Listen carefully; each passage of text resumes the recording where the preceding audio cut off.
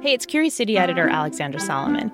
Now, if you listen to this podcast, you know that Curious City gets a lot of questions about Chicago's neighborhoods. Their history, the people that shaped them, the kinds of industries that existed, and how they've changed over the years. Usually, we answer one question at a time. But on this week's episode, we're going to knock out several of your neighborhood questions all at once. And we invited somebody to our studio who could help us do that. Historian Dominic Pacyga. He's kind of like a walking encyclopedia of the city's history. The stockyard itself, that is the Union Stockyard, which was the livestock market, was open 24 hours a day, 7 days a week. It never closed. I worked there at the end of the stockyard era, and I remember working Christmas Eve and Christmas Day. We were always open just in case some farmer from Iowa brought some cattle in and had to be, penned. Lucky for us, he agreed to take your calls and questions about everything from the slaughterhouses to the breweries. That's all coming up right after the break.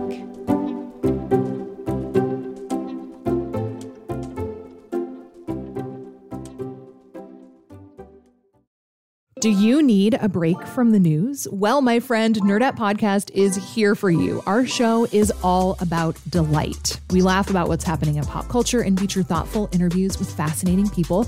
We even have a monthly book club that you can participate in. I could just go on and on about it. I loved this book. It was an experience, I'll tell you that.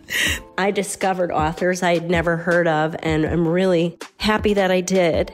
Come hang out with us. Listen to Nerdette wherever you get your podcasts. Hey, it's Alexandra, and I'm here with historian Dominic Pacyga, and we've got a few question askers lined up with some burning questions. They're ready to go. Professor, thanks so much for joining us. Glad to be here. Okay, first up with a question about Chicago neighborhoods is Ernesto. Ernesto, what are you curious about? Hi, my question is, when I first moved to Chicago, I lived in Humboldt Park, and that was at that point mostly a Puerto Rican neighborhood.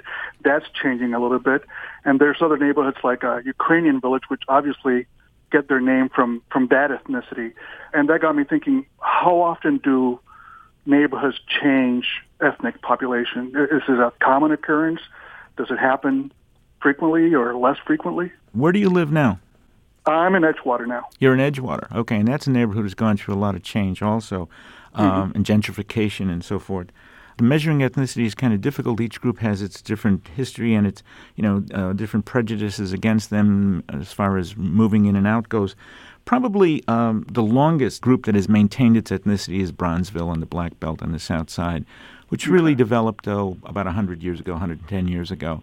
The Polish community on Milwaukee Avenue, that settled about 1857 and probably remained mostly Polish till about 1967. So that's among the white groups, that's among the longest. And then it began to become more Puerto Rican, Mexican. So you see change going kind of constantly. The average, I would guess, would be about 3 generations.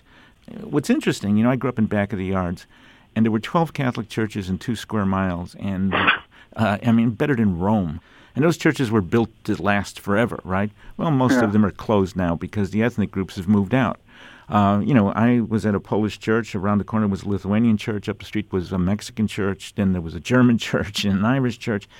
Now it's primarily Mexican, and that community doesn't need 12 Catholic churches. Are the last things that leave the neighborhood after the population starts shifting are the food stores?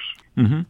And that's true because the residents that leave last are the older people, and they depend on those food stores. You can't buy good Puerto Rican food in a Polish deli. You can't buy good Polish. No, I've tried. But right? No. You can't buy good Polish food in an Irish deli. So those are the last places to go, and the churches. When I moved here in '83, I moved to Humboldt Park because we had family there. Sure. You stay with somebody for a couple of months, maybe 6 months or a year, and then you find a place nearby, and then little by little. And where'd you move from, Ernesto? Puerto Rico. Puerto Rico. So Poles call that rodazze, Italians call it paesani, Jews call it landsmen. People that are from the same area who come together. There are in the Mexican community little Michoacans and little norteños and places like in the Polish community there's little Podhala and there's little Warsaw, and To the outside, they're all Poles, they're all Mexicans, they're all Puerto Ricans, or they're all Jews, whatever. But to the inside, there are all these little divisions. Yeah. Well, Ernesto, do you feel like we've answered your question? I think you have. Thanks so much for joining us. Thank you, Ernesto. I enjoyed talking with you. Same here. So our question asker now is Andrew Waple, and I know he's got a question for you about the Stockyards. Hey, Andrew, what's your question? So I was wondering what the record was at the Stockyards for the highest number of animals, all animals, not just pigs, killed in a single day at the Stockyards. And would they have slaughtered animals 24 hours a day generally? And if they didn't, how on earth could they have killed that many animals in a single day? They did not kill 24 hours a day. There were basically 2 shifts. The stockyard itself, that is the Union Stockyard, which was the livestock market, was open 24 hours a day, 7 days a week. It never closed. It was always there to receive animals. And the biggest run at the Union Stockyards was in the early 1920s, almost 8.5 million animals in 1 year. Chicago had developed first as a shipper's market in the 1860s. It opened on Christmas Day, 1865. I mean, what better way to celebrate Christmas than to open a livestock market? And it from that point on, it was always open. I worked there at the end of the stockyard era, and I remember working Christmas Eve and Christmas Day. We were always open just in case some farmer from Iowa brought some cattle in and had to be, penned. So it's about 18.5 million animals in the early 1920s. They did it twice, 2 years in a row. But from 1893 to 1933, there were never fewer than 13 million head of livestock on the market.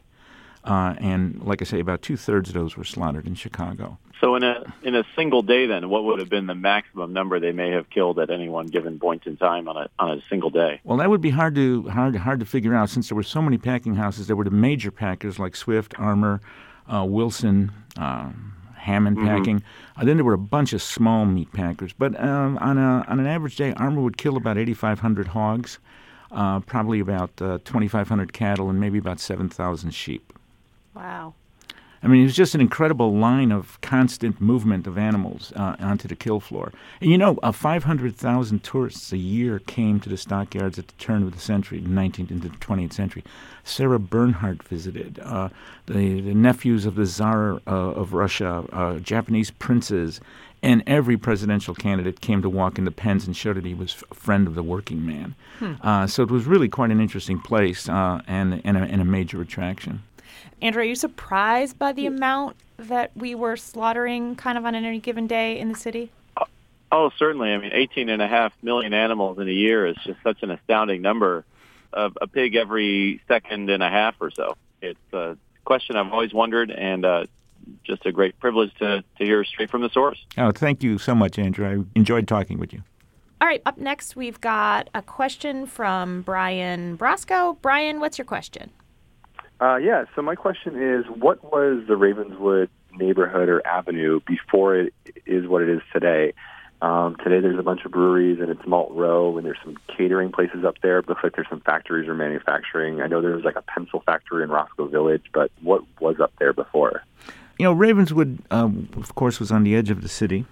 There were a lot of truck farmers originally in the area, a lot of German and English truck farmers who would grow vegetables, et cetera, bring it into the city to markets, maybe to the Haymarket, et cetera.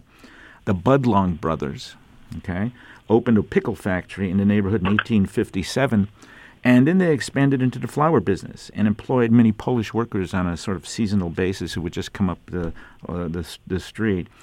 So the early commercial agriculture emphasized this truck farming, as I've said, and it was basically the mass production, interestingly enough, of pickles, flours, and celery. Many taverns opened along Lincoln Avenue, and that's also now, Malt Row, right? Also, Rose Hill Cemetery opened in 1859. This is something that modern Chicagoans don't think about much, but Rose Hill Cemetery and all cemeteries attracted not only mourners, but picnickers. It was an open space. People would bring picnic baskets and lay on the grass and spend a day. So this started to have increased traffic to Ravenswood, and it began to transform this once mostly rural district. By the 1890s, you had the electric streetcars coming out. By the way, Ravenswood was brought into the city in 1889. It was a great annexation. We did this in order to attract the World's Fair of 1893 and show New York that we were catching up with them and we were going to pass them. We didn't, because they swallowed Brooklyn and all the other outer boroughs, and so they stayed the largest city. But so Ravenswood comes into the city, and at that point, by 1890s or so, there's electric streetcars. And you have to understand how important that is for development. You can't really have a housing development unless you can get people to get to work and move people around.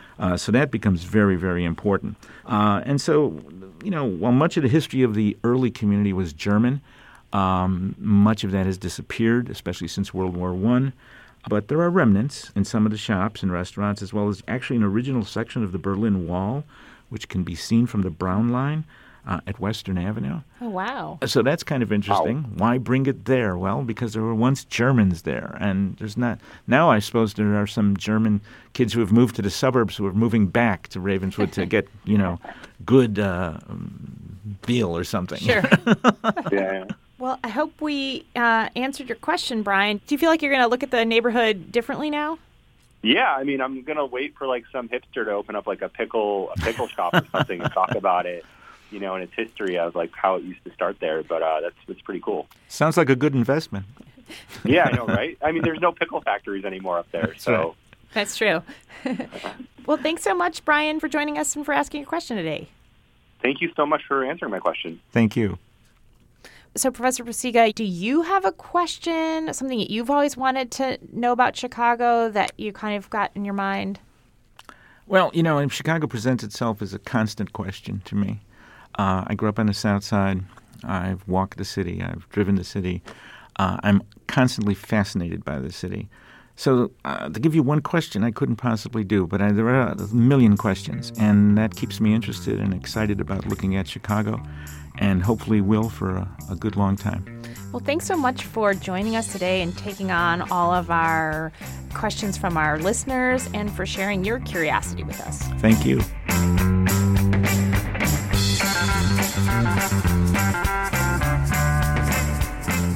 Thanks again to Dominic Pacyga for helping us answer all these great questions. And if you want to learn more about Chicago history, you can check out some of his books, including American Warsaw, The Rise, Fall, and Rebirth of Polish Chicago, and more recently, American Slaughterhouse. And speaking of the slaughterhouses, did you know that back in the 1940s, Chicago school kids used to take local field trips there? Something that would be unthinkable today. That's coming up.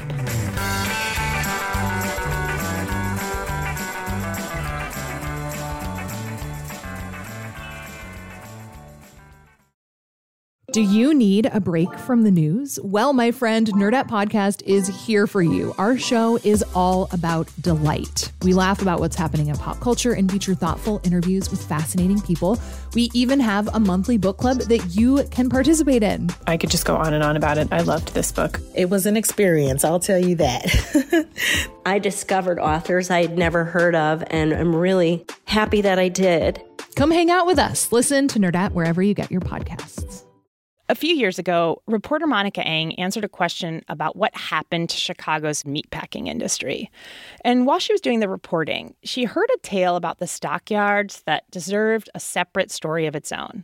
The story was told by Ed Kramer, a WBEZ volunteer who remembered going there with his 8th grade class in 1941.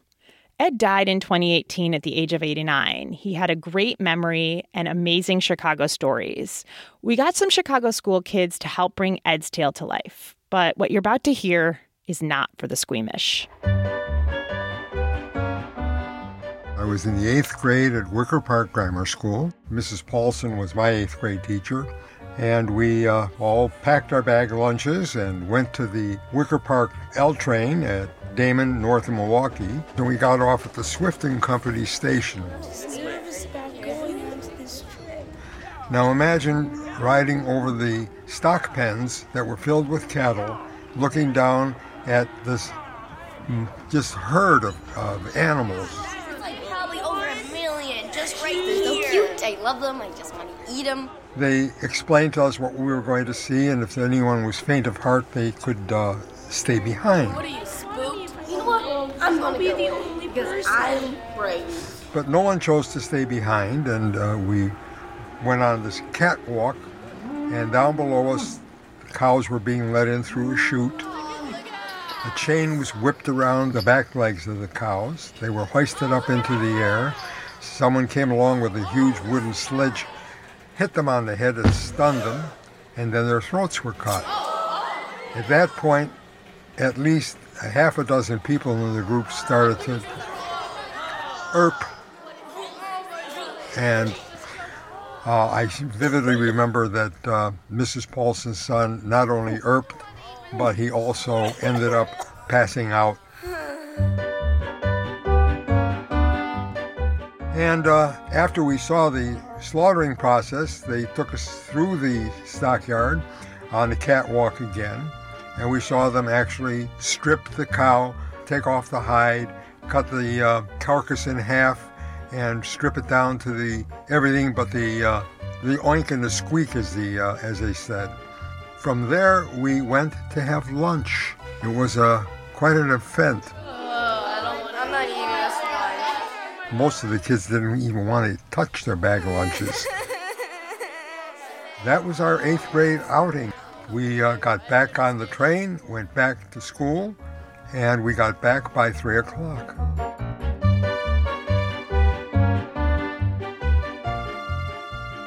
Thanks to Monica Eng for that reporting, and to the students of Mrs. Williams' class at Franklin Fine Arts Academy.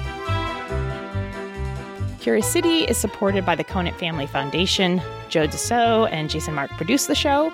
Maggie Sivit is our digital and engagement producer, and Sophia Lowe is our intern. And you, dear listeners, we rely on you and your questions to make this podcast every week. Be sure to send us your questions at wbez.org/Curious City. Our interview today with Dominic Pacyga was originally recorded in 2018. I'm Alexandra Solomon. Thanks for listening.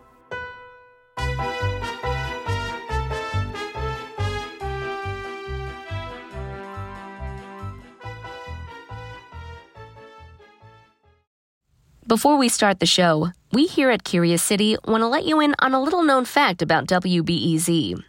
89% of all our funding comes from community support, including contributions from curious listeners like you. If this program has changed how you see Chicago, please consider supporting this program at wbez.org/curious. Thank you.